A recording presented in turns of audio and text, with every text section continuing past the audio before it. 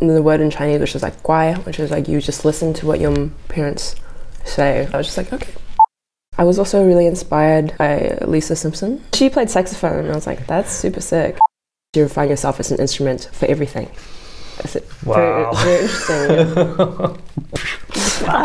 I don't really mind being unfathomable. Bro, I'm like trying to celebrate life and be creative, because like life is creative. Someone literally made me. 2 people made me. Let me carry on the tradition of creating.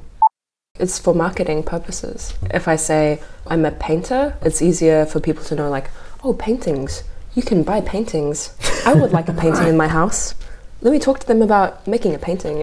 So they like got my dad's family, scooped them up, put them in the countryside. And he was like, I'm going to become a surgeon now. And he became a surgeon. I kind of modeled these little creatures based on animals from around the world. The idea was like, oh, the National Geographic is creating this game.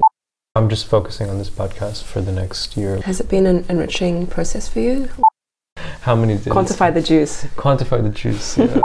I love people being weird and flourishing and a little camp or do their like cringe. Enough with making sense. Let's make nonsense. Are there things you feel close-minded about? I've never heard that.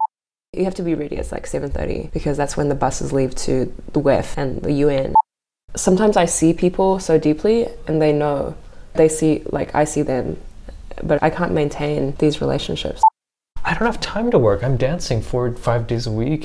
We should be free, we should be abundant. We should be able to build our house and dance with our people, not have to put down millions of dollars for land, have our autonomous infrastructure systems work for us. These ideas are affordable, it's just like the base, the land is not affordable. Visit the link in the description or go to strolling.rosano.ca to hear the full episode.